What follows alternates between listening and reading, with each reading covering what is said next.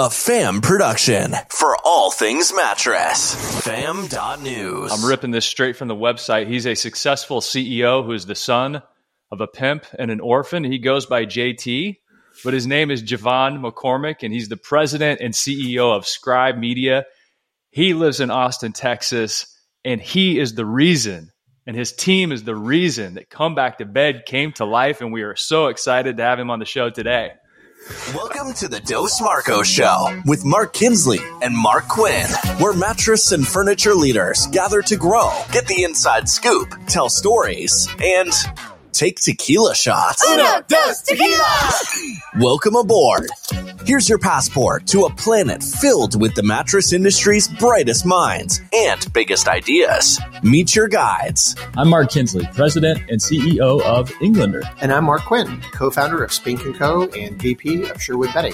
Together, they are Dos Marcos. The galaxy's greatest mattress podcast has liftoff in 3, 2, 1. What a teaser, Kinsley, for JT, Mr. Javon. Is someone was a pimp? Who was a pimp? We're going to get into all that. That's crazy. So much to unpack there. Are you ready for this? Hey, before we start, though, we got to mention a couple of things about nationwide door counts and our buddies at Colonial. But Javon, before we get going fully, I think I have another career for you. If you're interested, I know you've had a few of them. All right. But I think I have another career for you. You could make a mint teaching people how to smile like you. Man,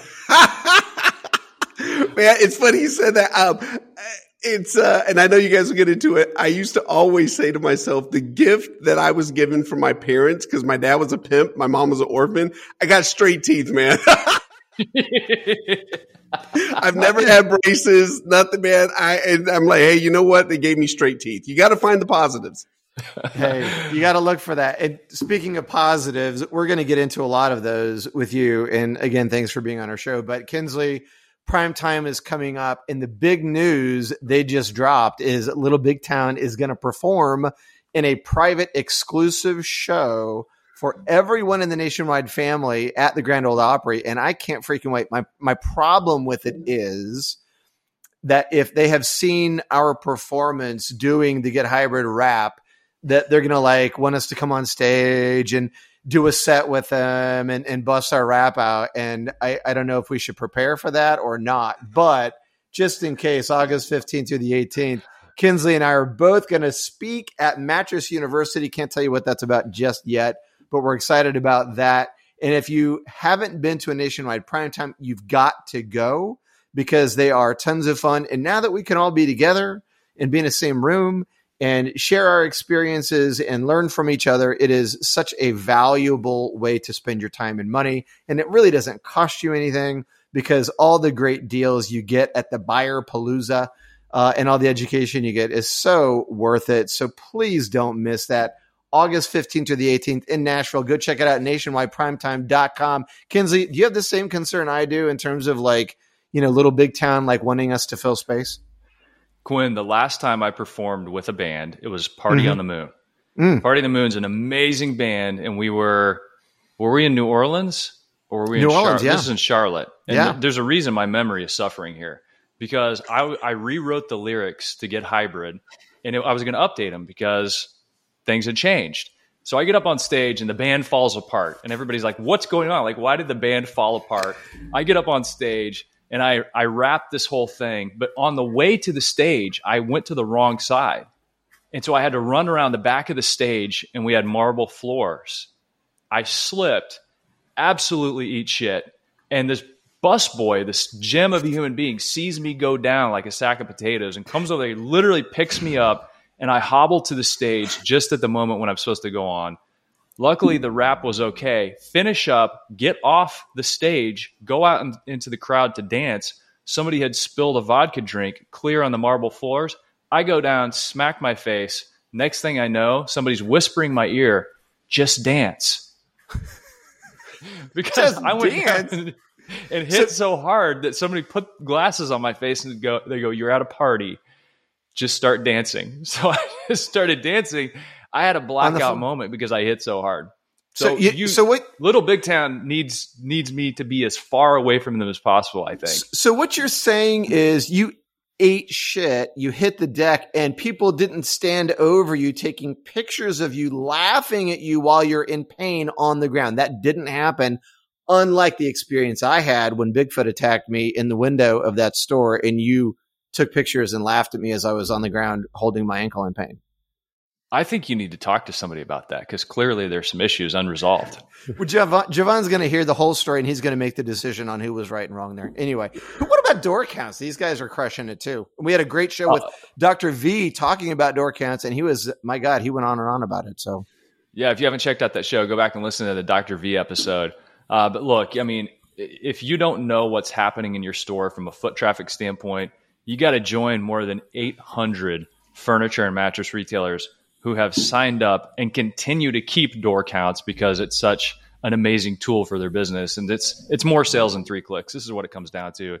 Check it out at doorcounts.com. But click one, you see your salespeople connect with customers as they walk through the door. Camera, photo, connects to a salesperson. Click 2, you record the outcome, sale, no sale, or potential sale. And click 3, key performance metrics by the minute from any device, anywhere. Holler at Jerry, holler at Amber and Jack, doorcounts.com. And make sure and also holler at our boys over at Colonial. We wore the rain jackets today. And we also have this is from Colonial Promotions, by the way. So thanks to Wes and Tim and the team. But check me out. Hold on. Is this bad luck? It is totally bad luck. Javon, what do you say? Is it bad luck or not? Man, I do not use the word luck. Luck is bullshit. Hey, this is where we knew Javon was going to make it rain because he's made it rain in his career. So we had to get the umbrella and the rain jacket out. This is the Dos Marcos branded umbrella, a 58-inch canopy and a wooden handle. These are the type of swag items you need to be giving your team to give to customers, using for your business, sending out to your customers if you're B2B. We love all the stuff from Colonial Promotions. But, Javon had a good point, to send all of our guests like a cool fam jacket, maybe before the show or after or whatever it is. It's a great touch point. It's got your brand. It could be a coffee mug. It could be a killer, like little shot glass with your emblem, whatever it is. Your companies are doing this stuff. So, hey, hook up Colonial, keep it in the family, keep it in the industry, and in Weston, those guys will take good care of you. So colonialpromotions.com. And that's what I love, Quinn, too, is these guys do top of bed, foot protectors, all this stuff that's already going out to the industry. So instead of searching through one of these promo websites and getting 36,000 coffee mugs that you're like, I don't know which one's good. They've already tailored that down for you and they know which ones are good so that, the handle's not breaking whenever you take your first swig of Joe. We have on the show today, we got to go back to that tease. Javon, I got this from your website. We got this from your website. The successful CEO who started as the son of a pimp and an orphan. And now you're the CEO of Scribe Media and you've had a storied career. Tell us that piece of the puzzle first. You grew up in the slums of Dayton, but paint this picture for us and welcome to the show. Gentlemen, I greatly appreciate it. We'll gloss over the fact that you guys didn't send me any swag to put on, but steal my idea, send that to future guests and I'll feel that I was left out of that, but we'll gloss over that. Man, where do I start? Yeah, my dad was a pimp and drug dealer. My dad's black, my mom's white. I'm aged like a fine wine. I refuse to say I'm old because I'll be 50 years old this year. But man, I was born in 1971. My dad was a pimp and drug dealer. Along the way, he also fathered 23 children. So my dad has 23 children. I'm one of 23. I'm the only one by my mother. I share this. I am the product of an abortion gone bad. And what I mean by that is when my mother got pregnant the first time, she had an illegal abortion. And it was so bad that the second time she got pregnant, she said, okay, I'll take my chances and raise a kid. And so you got to imagine that abortion must have been pretty horrific that you're going to go ahead and say, hey, I'm going to chalk this up for the next 18 years and raise a kid in these circumstances that I have no business raising a kid in. My mother was raised in an orphanage. 1950s institutional abusive neglect. When she turned 17 years old, the orphanage gave her $20, small suitcase, and said, "Good luck to you. There's the world." And the first person, unfortunately, my mom came across was my quite a bit older, well-dressed, fast-talking pimp father. And here I am. I was born. My mother and I lived together. And I say lived together because we were technically raising each other at the same time. She was learning things at the same time I was learning them. We grew up on welfare. I know what it's like to eat out of a trash can, and wait for the welfare check. I know what it's like to be kicked out of public housing because my mom had a mixed race son and people would call her a nigger lover and that no nigger lovers could live here in public housing. But yeah, I mean, I've been in juvenile prison 3 different times as a kid, and I do emphasize juvenile prison. It's not detention. It's truly prison for kids. And so, I sexually molested by one of my dad's prostitutes at the age of 6, 7, 8 years old.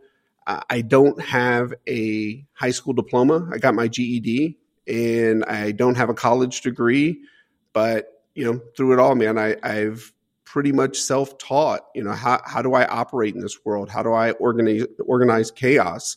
I've been incredibly blessed to teach myself how to invest in the stock market, made millions of dollars in the stock market, been a president of a software company, can't write code. Now I'm the CEO of a publishing company, and I can't tell you an adverb from an adjective, and I damn sure can't spell, so God bless America.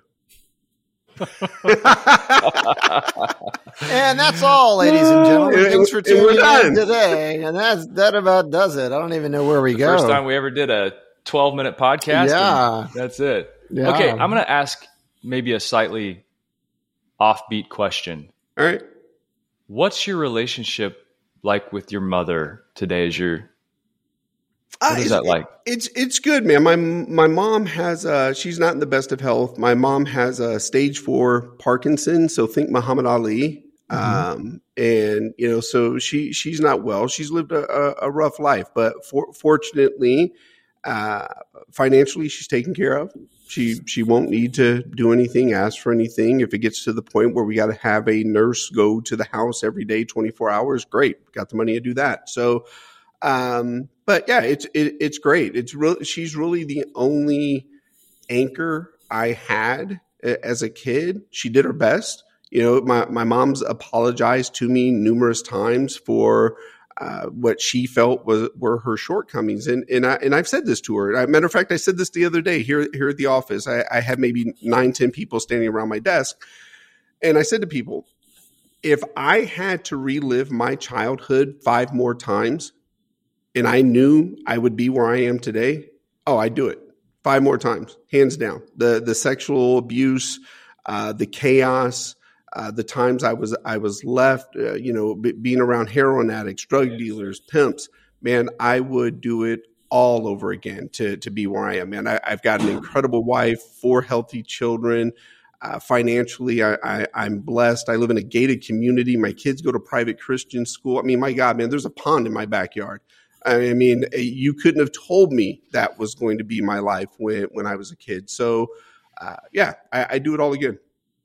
And did you ever have contact with your dad, or what's the story there? Oh man, so my dad, my dad was like a solar eclipse, man. You rarely saw him, but when you did, it was magical. So, but yeah, my dad came through and picked me up. Sometimes maybe 3 times a month, sometimes twice, sometimes maybe only 1 time. So I saw him. I was around, and as little boys crave to have that father, when I saw him, man, it didn't matter to me that what he did, but I chose, and I still choose, to look at life and the lessons that you're given from a positive perspective. Yeah, I grew up in some incredible chaos, but man, when I look back at my life and the things that I learned from my dad, it was powerful. This is essentially a business podcast. I'll give you a great example. I was 9 years old, and my dad had me for a weekend, and this is back in the 70s. So the car of choice for a black man in the 70s was a Cadillac. my dad had a candy apple red Cadillac Eldorado Barrettes. And I swear to God, he loved that car more than he loved his kids. But it was candy apple red on the outside. The leather seats were candy apple red. And no kidding, guys, the carpet was candy apple red. So we're out and about. And this was my first lesson into entrepreneurship in business. Granted, I didn't know it was called entrepreneurship at the time. So we're out and we're collecting money from prostitutes. And we pull up to the first prostitute, and my dad rolls down the window. I remember it was cold outside. He cracks the window, and she hands a stack of cash through the window, big stack. And she says, "Can I come in? I've made my count."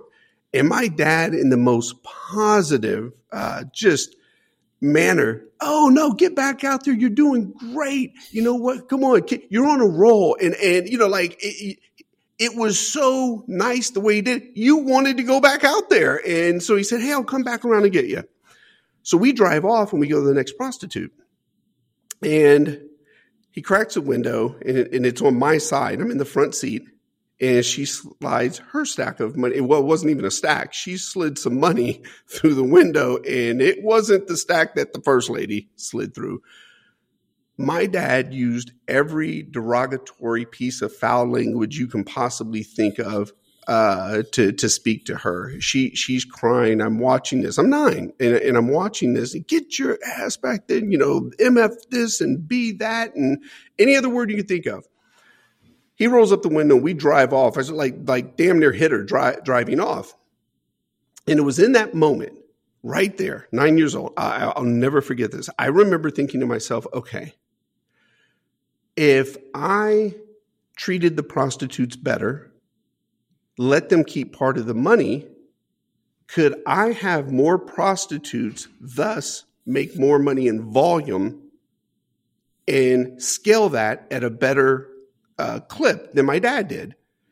And then I even went second level. I said, I'm going to have a lot of pissed off competition because other pimps are going to be mad because then their prostitutes are going to want to come work for me. And at 9 years old, that was the conversation I was having with myself. But that was my entry into business. How do you scale? How do you treat people better? How do you make it more profitable? So my dad was, he was what he was, but I chose and still do choose to take the lessons that will benefit me in life.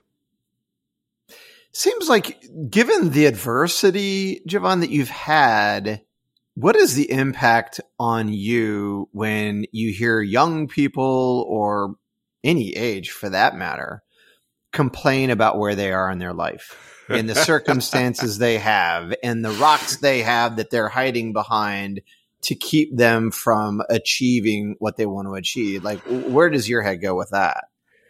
You know, I do my best not to compare stories. Everyone's got a different, you know, my mom taught me this. She goes, everyone has a story, so don't judge because you don't know their story. But when I hear and I look at our society now, here's the best way I can say this.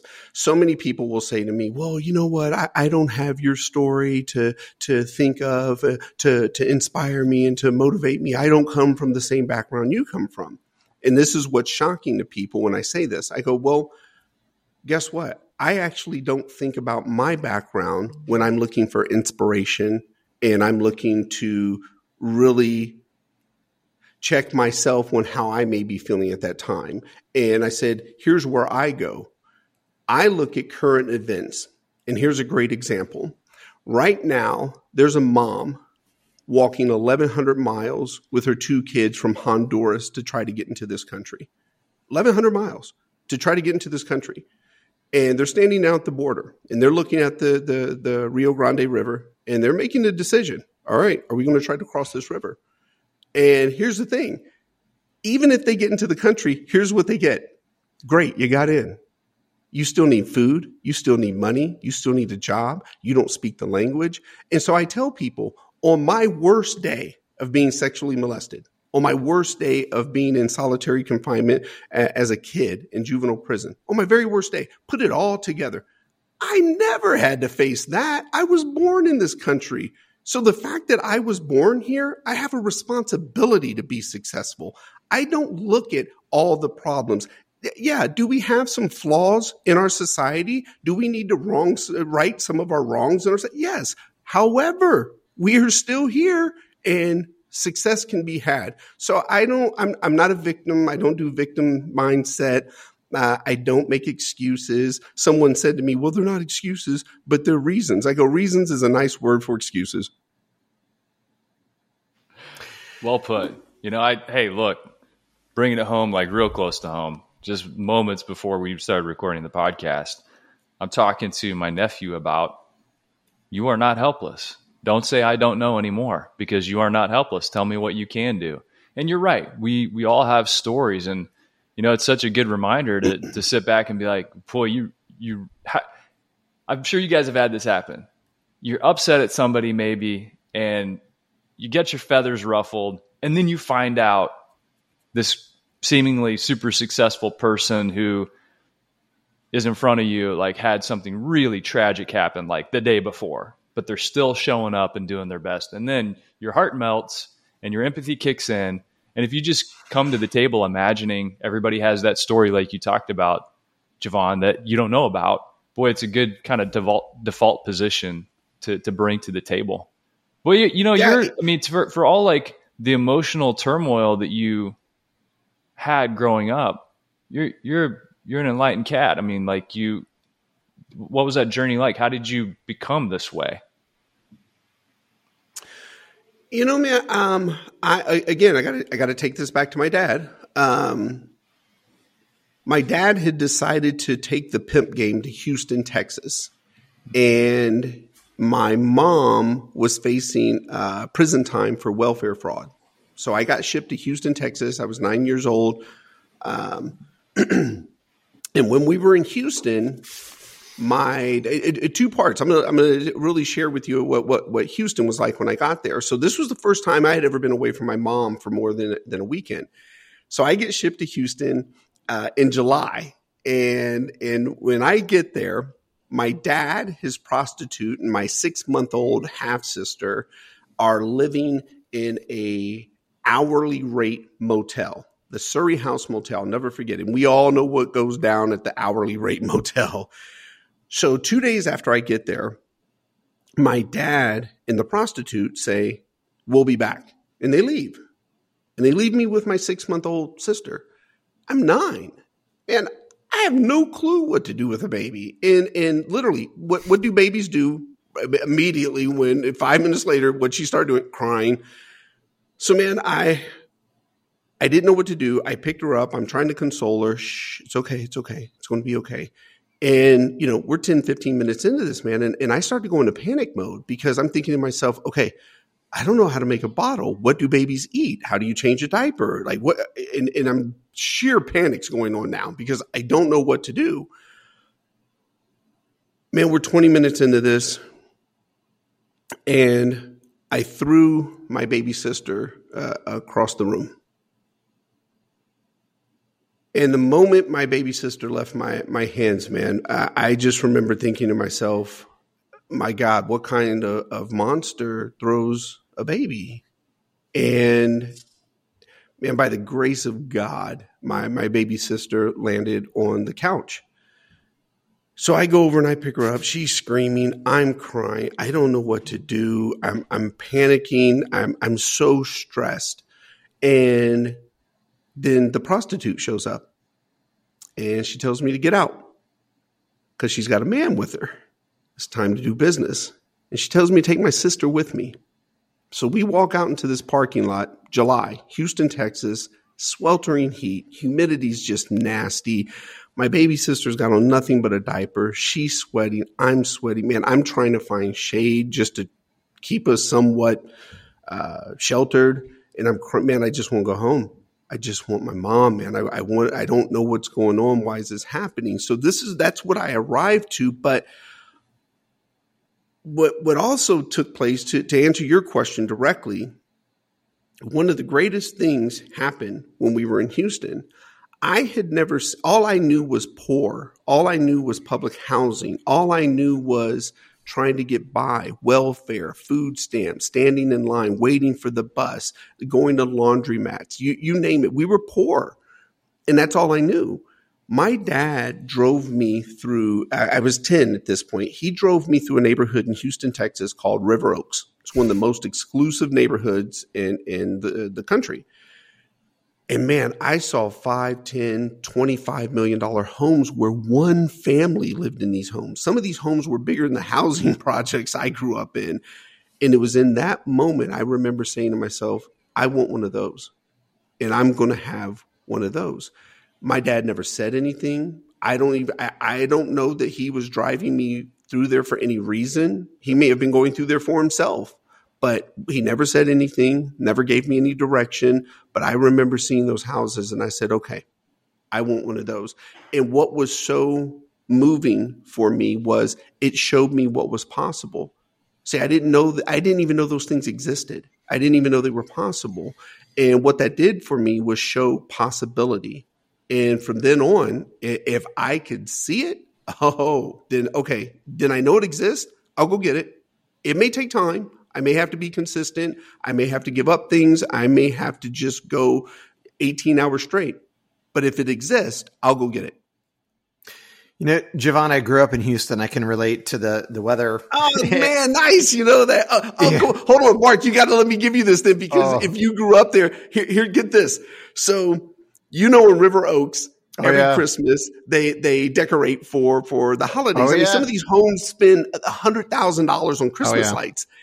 So last year, this past Christmas, and they have the carriage rides with the horses. So and they're not inexpensive. It's costly to get on those carriage rides. So I find myself back in Houston last year with my wife and 4 children on a carriage ride going through River Oaks, looking at the Christmas lights. And I am man enough to admit, man, I cried because I thought to myself, look at this shit here. Here I am going through River Oaks, looking at some of the exact houses I looked at 10 years old when I was in chaos. And now, granted, I don't live in Houston, but I equally have a beautiful home in a gated community. And man, it was just it was a moment for me, man. I love that. And you have that thing where you're like, look at me now, right? And look where I came from. What I love about what you said was that you wouldn't change the experiences you've had because it was your story. It is your story. And those things kind of brought you to where you are today. So I really appreciate that. And I kind of feel the same. I didn't have nearly the experience you did. So I don't know if I would be saying that. I hope I would, but I love that you used it to your advantage. So that's a big thing. Javon, at some point in your life, though, you went through that and you had such a rough start to life. At what point, when was it? Was there a moment where you kind of felt like this is my break, or this is like kind of one of those things that happened that put you on a trajectory to becoming the CEO of Scribe Media, which, by the way, everyone, if you're listening to this, you'll probably read about it in the write-up, but Scribe Media is the group that published the book Come Back to Bed, and we'll talk about that in a minute. But Javon is the CEO of the company that actually published our book. So anyway, so talk about that. Like, was there a moment for you? Was there a guy or a woman or a job that you had that really kind of put you in the groove to where you are today? Life for me, that question's been asked me so many times, and there wasn't one moment. There's a series of moments throughout life. I talked about the River Oaks, but there was another moment. It's the damnedest thing. I had been in juvenile prison 3 different times.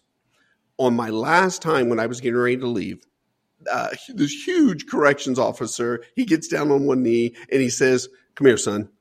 And he gets in my face and he goes, "If you come back here again, you're going to man prison." Hey guys, I'm 49 years old. I don't know what it is about the term man prison. Shit doesn't sound right. and in that moment, I'm like, wait a minute, there's something worse than this. I don't want to see it. I don't want to go. I've not been to man prison, never going to man prison. And that was a defining moment. Even then, just someone taking the time to say that. So that was a good one. My Uncle Bobby, man, thank God for Uncle Bobby. Man, I have been kicked around from prostitute's house to girlfriend's house to family member to, man, one point I was 13 years old, homeless, sleeping on the bus stop with my little suitcase, but I'd go to school each day. Finally, my Uncle Bobby took me in, and he already had 4 kids. He took me in, and I was with my Uncle Bobby for like 18 months, very short time period, but very impactful for a 13-year-old boy. My Uncle Bobby was my first introduction to structure. It was my first introduction to God. My Uncle Bobby was a Jehovah's Witness. Man, we went to Bible study on Tuesdays, Thursdays, church on Sundays. If my Uncle Bobby said it, he did it. His follow through was impeccable, and he always kept his word. So I was just absorbing, oh, wow, okay, this is how you do things: structure, discipline, routine. And for those 18 months, it was mind blowing for me. So, I've got Uncle Bobby. Just even my dad is harsh and horrible at times. He was. Man, I took a lot from him. One time, this is important, man. If you allow me to say this, my dad had several of us on a weekend, and we stayed up till like 1:30 in the morning. Me and several of my half brothers and sisters, because we didn't think my dad was coming back. And then my dad shows up, and we're like, "Oh shit!" And so we're sitting there, and he puts his arm on this bookshelf, and he's looking at us. And we're like, oh, man, okay, it's getting ready to jump off in here. And so we're sitting there and we're quiet. And he just looks at us and he says, hey, don't you ever end up like me. Don't you ever be like me. And for me in that moment, I just went through a list of things like, okay, don't be a pimp. Don't be a drug dealer. Don't always pick up your kids. Take care of your kids. Don't disappear on your kids. And so I just went through everything that I knew about my dad, and that became my Rolodex. I've got a lot of series of things in life that have helped me to the next level and really flip the switch. Mark, I promise I'll shut up after this one. I don't know that there's anything more impactful that was more life-changing for me than when 2007, we all remember the recession, mortgage industry crashed. I had made, money, $1 million in the stock market, saved it up. No one even knew that I had this money that I had made. But then the market went away. The housing crisis happened, and I was broke, man. Flat broke, made a lot of bad decisions, negative broke. I had to borrow money from my best friend, and my stepdad to pay rent. So what's important about that? I remember having to go to the convenience store that night, and I was embarrassed because now I only had $10 in quarters, and I had to put gas in my car. And I remember saying, okay, let me get $10 on number 7. As I'm walking back to the car, I'm smiling. I'm like, man, how'd I get back here again? And here's crazy. I wasn't afraid of broke. Me and broke were good friends. I grew up broke. I was like, hey, bro, good to see you again. Didn't think I was coming back, but hey, how have you been? And so broke was fine. I had realized that, okay, I made this money. I can do it again. That was fine. What wasn't fine is when I got back to my little apartment and I had to stand in front of the mirror and have an out loud conversation to myself. And I remember saying, okay, you've made money, you've lost money, but your character's still the same. And you are a lot like the very person you didn't want to be. And I had to say out loud, you're a lot like your dad. Man, I couldn't hold a relationship. I was a monster in relationship. I treated women like, excuse my language, like shit. And the thing was, I don't blame anyone. But the fact of the matter was, I did not know what a healthy relationship consisted of. I had never seen my mom in a healthy relationship. Damn sure hadn't seen my dad in a healthy relationship. So I didn't even know what it looked like. And I had never sought to figure out what it looked like. Taught myself stocks, taught myself the mortgage industry, taught myself business, never looked into teaching myself how do you have a healthy relationship. And in that moment, I said, okay, what are you going to be going forward? What's your character going to be? Because you can't continue down this path of treating women this way. What are you going to do? And that moment was 2007, massive life changer for me. So did a woman come along at that point that helped you learn how to be? Did you go to courses? Did you seek advice? I mean, how did you make that transition? Because you had such a bad example. And if you don't have a good example, boy, you really need some sort of guide. Man, I truly believe, I'm a God guy. I truly believe that God has a path, that he's given me these gifts, these talents, these abilities, these blessings for me to make the most of. What I started doing first was just watching. Okay, let me watch people. Let me see what a healthy relation. How do people interact, and what's that look like?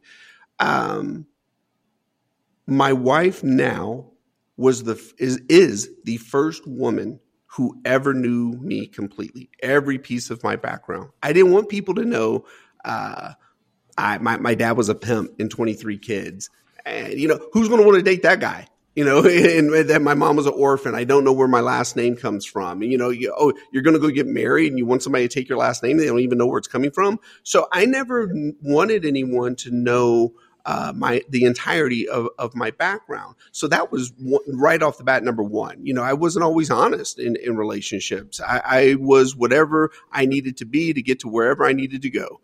And so my wife now is the first woman who's ever known every piece of me. But what's funny to your question, man, I cannot make this up. I remember I used to go to the gym and there was this family that I would see, and I would really pay attention to them. They have 4 kids and they bring their kids, and their kids would go into the daycare, and the husband and wife would work out, and I'd watch what kind of car do they have. And then I found out that their kids went to private school, and I was like, wow, you know what? Damn, you got to be making a lot of money to have 4 kids in private school and all this.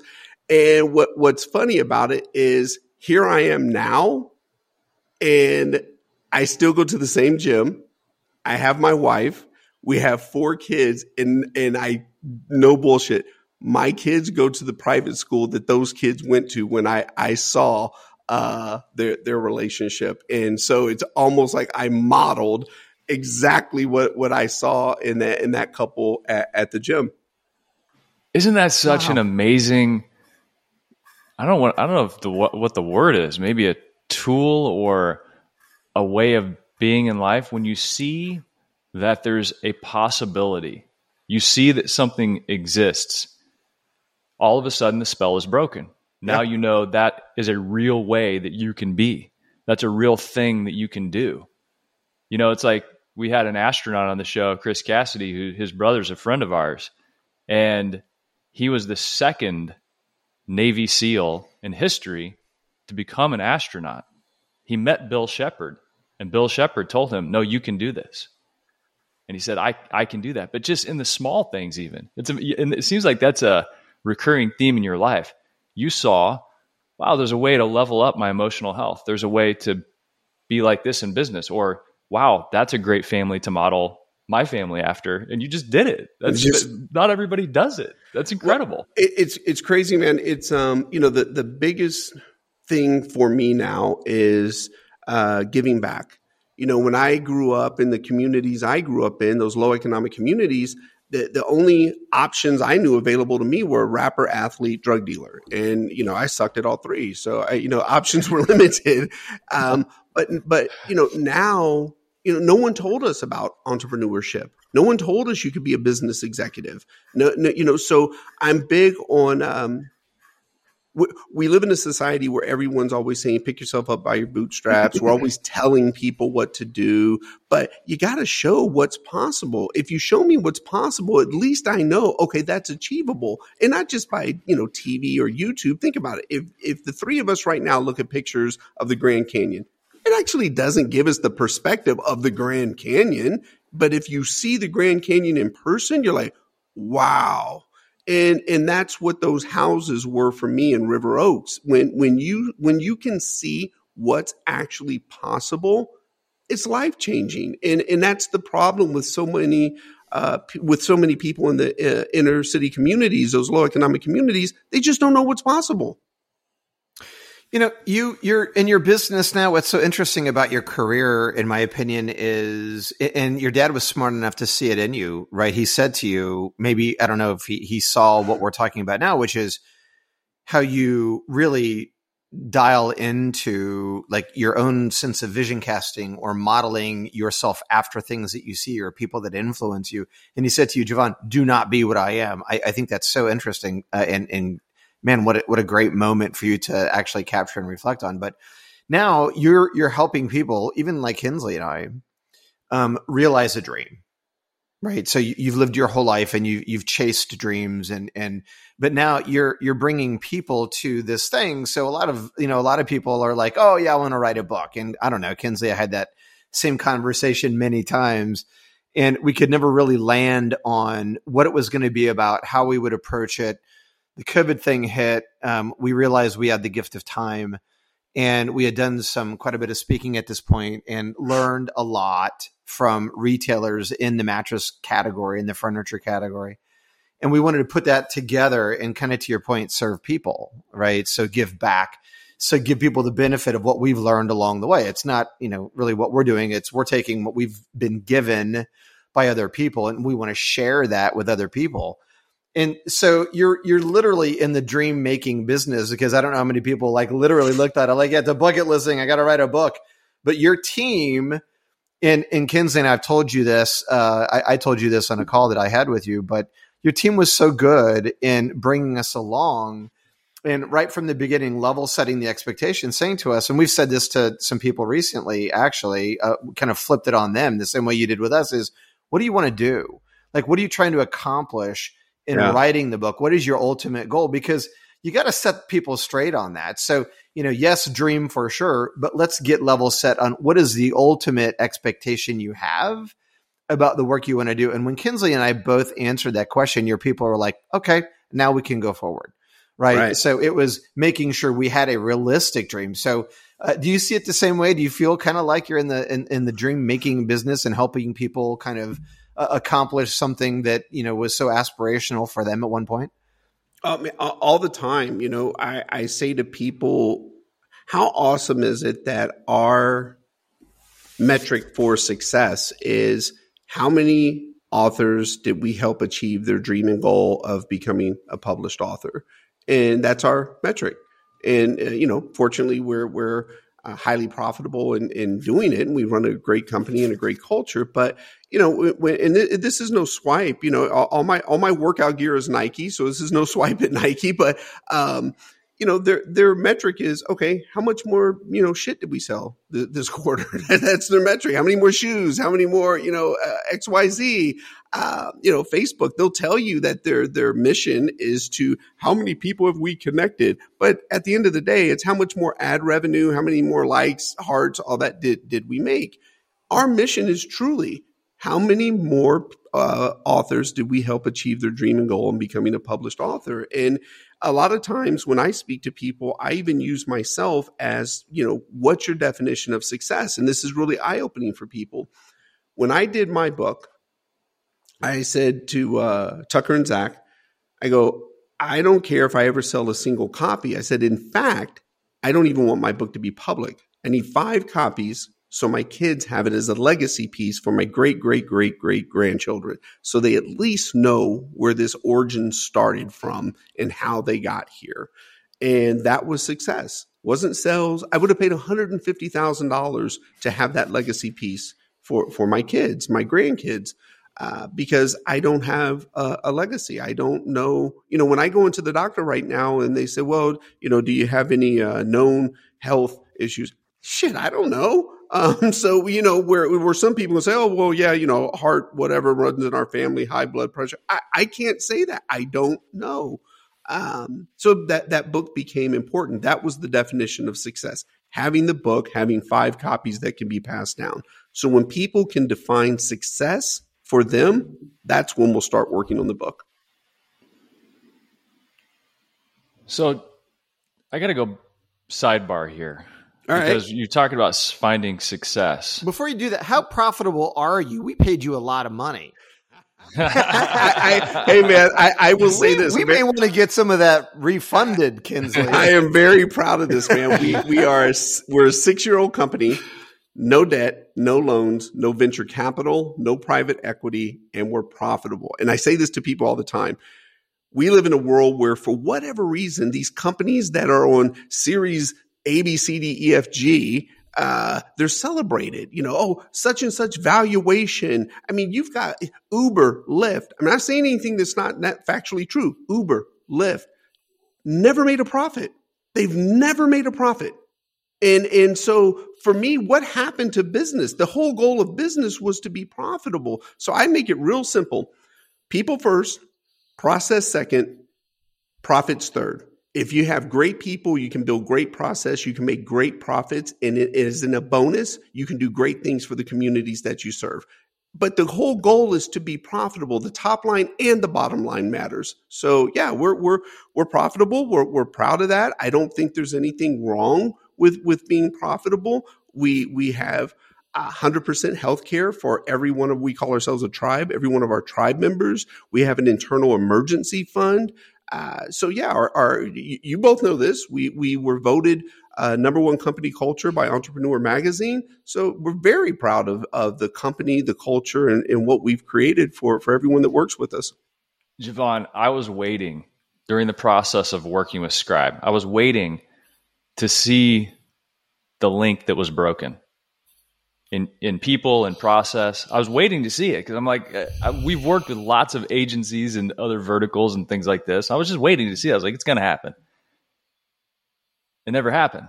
It literally never happened. We're raving fans of Scribe because of your people and the amazing process. We'll talk about the profit thing later. No. But we worked with Ellie, we worked with Miles, we worked with Kelly Teamer. And then there were other people that were brought into the fold. Another Mark, we called ourselves Trace Marcos at one point, just people to help us with these different parts of this crazy puzzle you have to get together to actually publish a book. It's not easy.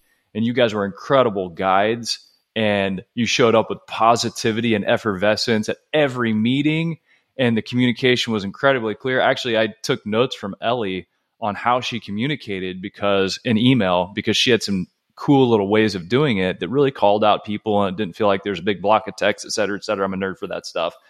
But I was waiting to see the chink in the armor. I was waiting to see the broken link, and it never happened.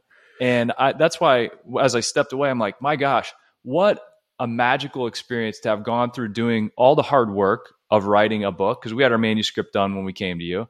But then the rest of the process was incredibly detailed and at times arduous, and we had all these edits to make. But on the backside of it, I didn't feel exhausted. I felt energized because of the people I got to work with along the way. And it was just such a great experience. And thank you for you and what you do to build this culture, and for the people that actually make it come to life. Your team is great. I love your team. I appreciate that.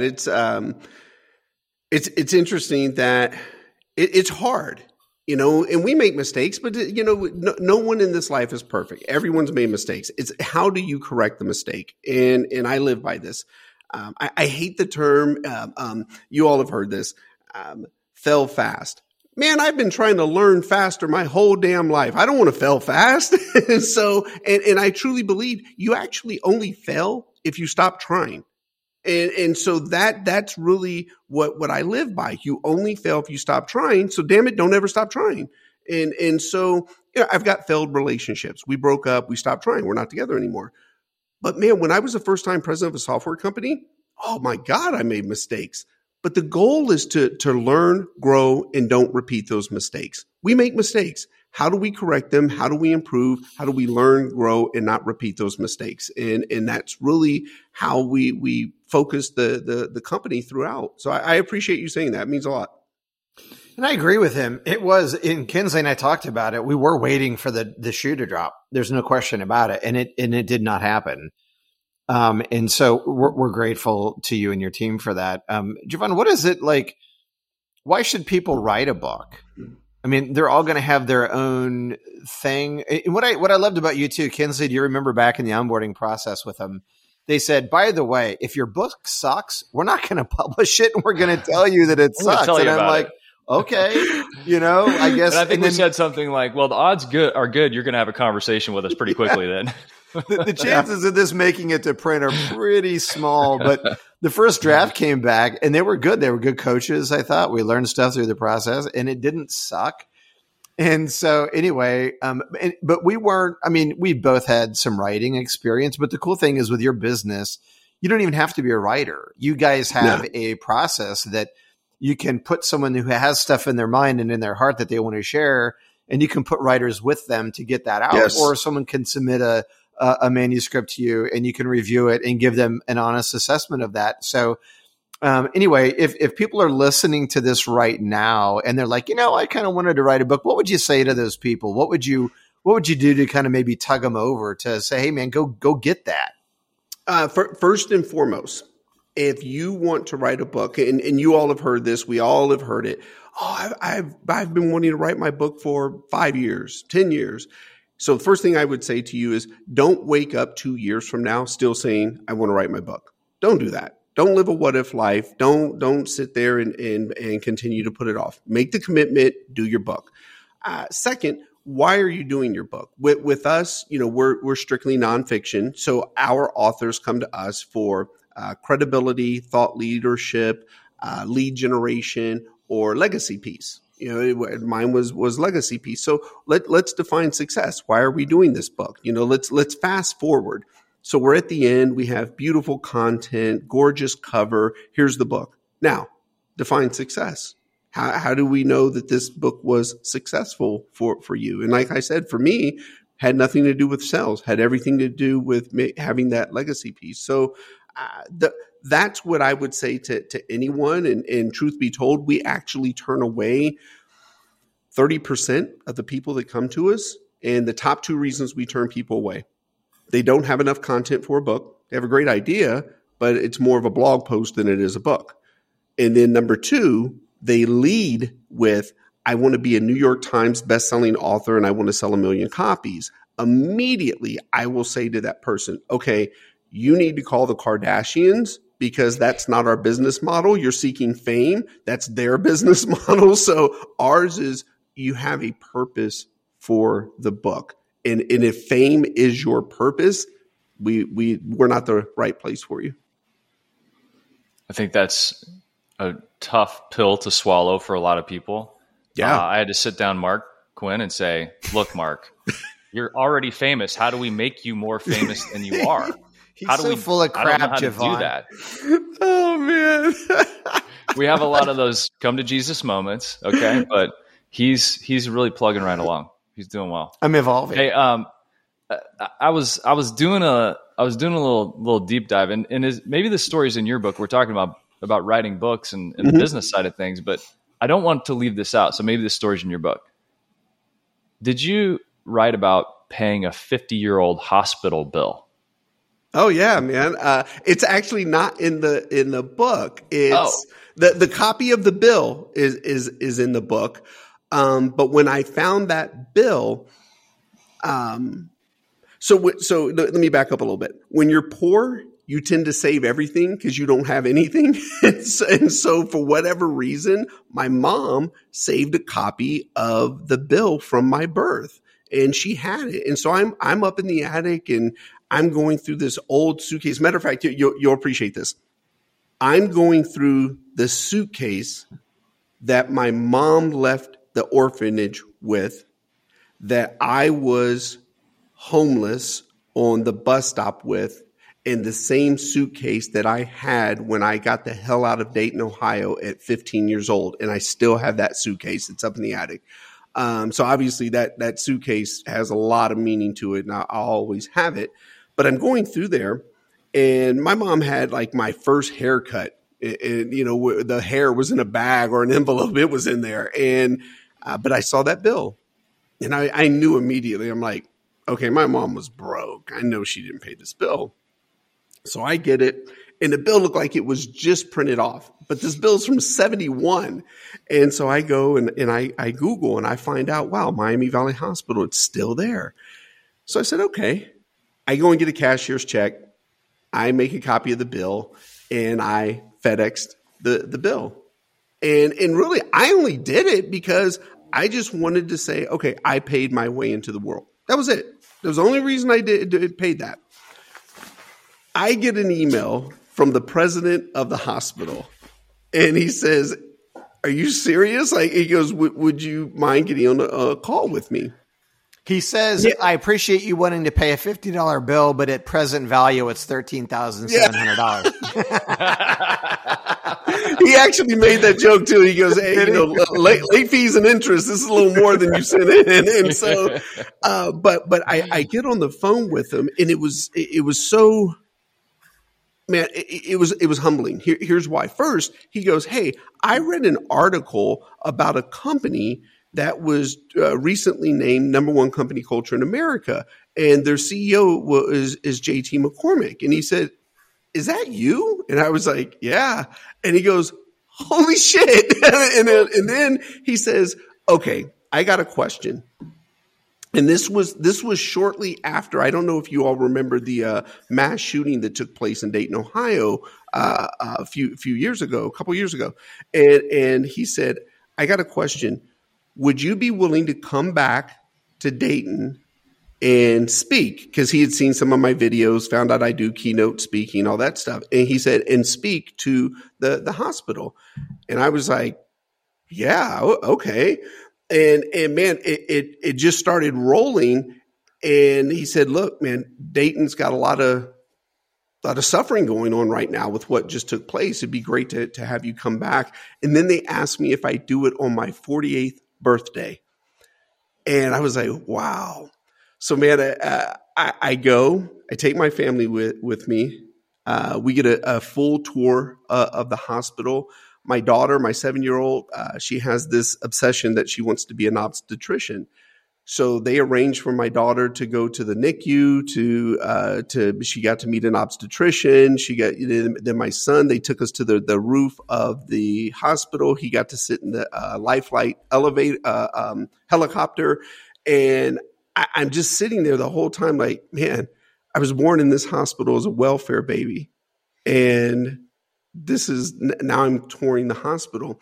And what really brought it all together, man, was the president of the hospital were walking through there, and they had blocked off certain hallways, and you'd see people standing there as we walk by. And I had this massive entourage of people with me, their choice, not mine. And so we're walking, and he says, "Hey, here's something eye-opening for you." He said, "The only person who has ever had more people walking with him through the hospital was the president of the United States when Donald Trump visited us." And he said, the only reason he had more people is because he had Secret Service with us. He goes, "What you're experiencing right now," he says, "is right on par with what the president of the United States experienced when he came to the hospital." And man, that just the whole moment of, I was born there as a welfare baby. I mean, a welfare baby. My mom couldn't even pay the bill. And then lastly, and I'll shut up, it's Dayton, Ohio, so it's not like it's LA or New York, but they rented out the convention center for me to give my keynote speech. So many people wanted to come and hear it. I had to give the keynote speech twice because everyone couldn't fit on the first go round.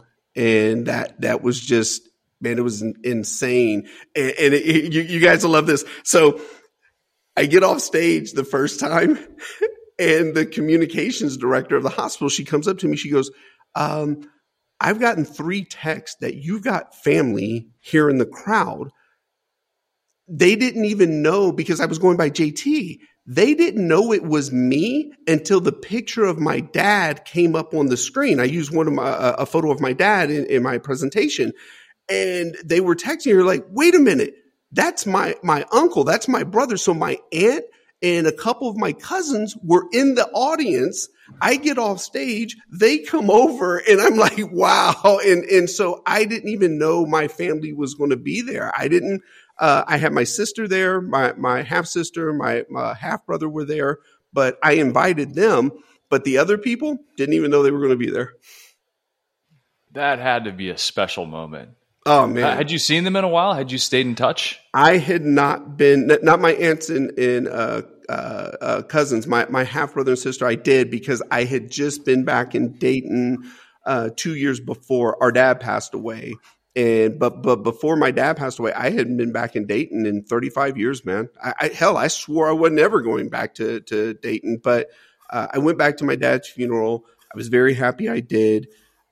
For all the money my dad made as a pimp and drug dealer, man, he died flat broke. And there was no one to pay for his funeral. He was so well known in Dayton that the funeral home was going to donate the services for his funeral. And I went over and asked them how much it would be if they didn't donate it. They told me, and I paid for it. And that was a big moment for me as well, because for me, I even remember saying, I got to stand up in front of you go up and you speak your 2 minutes, speak your piece, whatever you want to say about the deceased. And I heard all these cool stories about my dad. There were pimps there talking about how my dad taught them how to dress, how to count money, how to, literally they're talking out loud. Yeah, my dad's nickname was Booby. And they said, yeah, Booby taught me how to pimp hoes. And I'm like, wow, okay, this is it's a real funeral going on right here. And so I got up there and I said, look, I really appreciate all the stories. I didn't know so many of these things about my dad. I said, but that's not what I remember. I said, I remember being that 5-year-old kid standing in the window waiting for my dad to come get me, and he never showed. I said, so the only reason I'm here today is because heaven or hell, wherever he is, I didn't want him waiting for me like I waited on him. And I walked off. Wow. Well, Javon, I don't even know what to say other than the people we have on this show. It's a fun thing to get to bring people on and talk about things, but Kinsley and I are always the ones who benefit, I think, the most because the stories are so good. Your story is so compelling and so rich and so inspiring. And the fact that you've been through the things that you've been through, but battled through that, the fact that you shine such a bright light with your smile and with the things that you do and your faith and how you are living your life these days. And you didn't let your circumstances dictate your character, who you are going forward, and what you've done with your team and how you keep growing it and serving not just the people like us who came to you looking for help to bring a book to market, but the people inside of your own company, the stuff that you value in terms of making a workplace a great place to be. It's awesome stuff. And I'm just so grateful you took the time to be with us today. I also have to say, I heard you mention this. You said sleep, sacrifice, success. And I have to give you a pat on the back virtually here because we are mattress guys and we don't care about the mattress. We care about the mattress and the quality. Was pandering to us. But you said this well before you knew us. Sleep, sacrifice, success. I'm glad that you put sleep first because we think it's foundational to everything you do. And I love that. But tell us what you mean by sleep, sacrifice, success. My only thing I got to gig you on a little bit here is, I was worried about the amount of sleep that you were mentioning. Yeah, that somebody needs to get. Here's the thing. You heard me say earlier, we all make mistakes, and the key is to learn, grow, and don't repeat those mistakes. I built the great majority of my career up to let's call it about 45 years old, 43 years old, on 3 to 4 hours sleep a day. And my whole motto was, I've never met anyone that became a billionaire from sleeping. And so I believe that, okay, I'm going to make the most of all the hours I have. I don't have any academic credentials. I've got hard work. That's what I've got. And what I realized is someone finally said to me, they said, look, you'll be more productive if you get a little more sleep. And I'm like, bullshit. And so finally I said, okay, I'm going to try it. So I used to do 3 to 4 and then I went to 5. And right now I'm up to 6.5. And I have found that that's a good number for me. I function very well and even at a higher level. So what I tell a lot of people is, yeah, that was a mistake on my part because if I would have gone back and could do 6.5 hours, I probably would have accomplished a lot more. So as I tell the youth that I mentor, don't ever be like me, be a billion times better than me. Learn from the mistakes that I've made. And that was a mistake to believe and really convince myself that, 3.5, 4 hours of sleep, that's it. That's what you got to do it. You got to do it. But the truth be told, 6.5 is good for me. Some people it's 7, some people it's 8. But the whole sleep thing, you got to have it. You're more productive. And that, you got to have that. So that was my mistake. I have no problem sharing my mistakes. I believe we all should share our mistakes in life. So there you have it. Hey, as long as you came around to the healing power and the magic of sleep, that's all that There you matters. go. We love to hear stories like that. So Javon, are we going to meet in Austin at Kelly's wedding or what? Oh, yeah. I mean, Oh, Kelly, yeah. I don't know, Tequila man. shots. Kinsley and I aren't sure about this. Is this guy she's marrying, is he legit? Is he cool? Is he? He's legit, man. I've right. met him a few times. He's come in, man. And more importantly, man, she's happy. So, hey, as I tell her, hey, if you like him, I love him. So it's if it's what makes you happy, all is well. Well, Awesome. hey, we like you and we love you. You're an awesome person, and thank you for being vulnerable, sharing your story, telling your story. It inspires people. I always tell my buddy Doug told me one time, people connect with your vulnerabilities, not your victories. And I definitely feel much more connected. Thank you for being on the show, just sharing your story and continuing to inspire people, and for what you're doing to help people bring their dreams to life. I love that that's the focus, because that's the focus for us. We want to serve people in some way. I love what you're doing. Well, guys, I'll wrap it up with this. I've been sitting here ever since Mark asked the question early in our conversation. One of many of the things that I did as well for me, I eliminated 3 words. And this goes back to what you all said earlier about luck. I eliminated 3 words from my vocabulary as a kid. I eliminated the words hope, wish, and luck. And I'll go through each one of them real quick.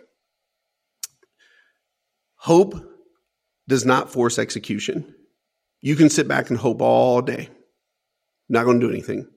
And I traded hope for belief. If you believe something, then you have to execute to go get it. Belief forces execution. But you can hope all day and it's not going to produce anything. And I've got I got to tell you this. I got a pastor friend of mine, Brother Smith. He says, Javon, I cannot eliminate the word hope from my sermon. I said it 16 times last week in my sermon. I said, okay, Brother Smith, watch this. Do you want me to hope there's a God, or do you want me to believe there's a God? I said, because if I just hope there's a God, I don't have to commit to a godly lifestyle. I'm just kind of hoping this thing works out. But if I believe there's a God, I got to commit to a godly lifestyle. Keep in mind, he's a pastor. He sits there for a second. He looks at me and he goes, damn, I never thought of it that way. and so Somebody you got paid $10 because you made a bet. I can make the pastor say, damn. Yeah, exactly. So I eliminated hope. And here's why. When I was a kid and I would hope my dad would pick me up, he never showed. When I would hope there was something to eat when I got home, never produced anything. So I stopped hoping. And then wish, man, that's just a foul word. It's horrible. When you wish up on a star, get out of here with that. Wishing is actually worse than hope. Wishing doesn't produce anything. Drive through the big neighborhood and wish you had a house. Not going to do anything. You've got to believe. And so much so, I got 4 kids, 7, 6, 4, and 2. So we got a lot of birthdays going on at the McCormick house. When the birthday cake hits the table and it's time to blow out the candles, we don't say make a wish at my house. We say make a goal, because a goal you're going to have to execute to achieve that goal. You can wish all day. Nothing's going to happen. So we don't do wish. And then luck, man, my background, there was just nothing lucky about it. I don't do luck. And I've had people tell me, well, what about the $100 million lottery winner? Weren't they lucky? And I'm like, no, they executed. They bought a ticket. Hard to argue with that. So there it is, man. That just stuck with me when you asked that question. And as a bonus, man, one word I do live by: consistent. You got to be consistent, man. Consistent effort will change your path. It compounds over time, and magical things happen. Yep. When those things add up and build upon each other. Couldn't agree more. Hey, how can people get connected to you and your company? Where should they go? Man, scribemedia.com is how you find the company. You all know this. You can go to jtmccormick.com or javonmccormick.com if you're looking for me personally. And then social media, the only platform I'm on is LinkedIn. And I usually share, mistakes, thoughts, things I've learned in business over there. So yeah, it's where you can find me, find the company, and it's not hard. Javon, not in this day and age. No, not these day and age. Javon, thanks for being on this show, Javon. And you guys get connected with Javon. And if you're thinking about a book, ever thought about a book, know someone that is thinking about a book, definitely reach out to these guys. Tell them Dos Marcos sent you. I think they'll know who you're talking about. And whatever you do, listen to this podcast. This story is so compelling. We want you to go to wherever you get your podcast and rate us. We'd appreciate that. But more importantly, share Javon's story with people. Let them have the benefit of that. Send it to somebody and see if it doesn't light them up like it did us. Javon, you demand. Hey, for a mattress podcast, this didn't suck, did it? Oh man, this was awesome! Like you guys brought it for a mattress podcast. I'm like, this is nice. Yeah. Well, if you would stick around just a little bit longer, I'm sure things would fall apart. It's just a matter of time, no doubt. All right, Javon, you said you can't rap, but you know what? These guys can, so check it out.